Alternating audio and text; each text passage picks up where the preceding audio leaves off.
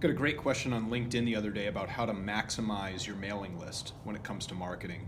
And it's easy. You deliver more value to your mailing list or your list of prospects than you're trying to extract. They call it nurturing, right? So it can be done in many ways, but the idea is to stay top of mind while your customers are deciding what they want to do. Not everybody's ready to pull the trigger on day one. So a short-sighted approach to marketing for a considered buying process is the wrong way to go. So a considered buying process is really anything that you're selling that requires some time and deliberation, usually more costly, more higher risk purchases will take a longer period of time for people to evaluate their options, think about what they're doing, what they're spending their money on. Golf is a big one. It takes a long time to figure out that you're good enough, you're going to enjoy it before you start heavily investing, So for a considered buying process, if they're not going to buy on day one, don't keep harping them to pull the trigger. Instead, deliver value in the in-between times, right? Earn trust, earn credibility, build authority.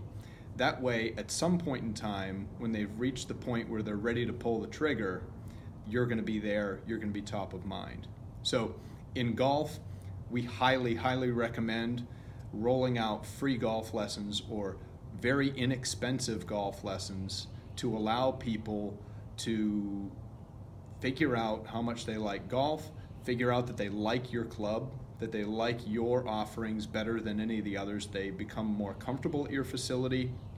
They know you're professionals. They know the team. They know where things are. They know the bathrooms, the snack bar. All that stuff matters. That's nurturing. You're nurturing them along. There, of course, are many other ways. In marketing, we use email nurturing campaigns, automated processes where there are sequences of emails that'll go out that deliver value, right? You're delivering value by presenting information without any pretense that you're trying to sell them anything on the back end. Okay, so when you give value, you give. In the in-between, every now and then, you make your ask.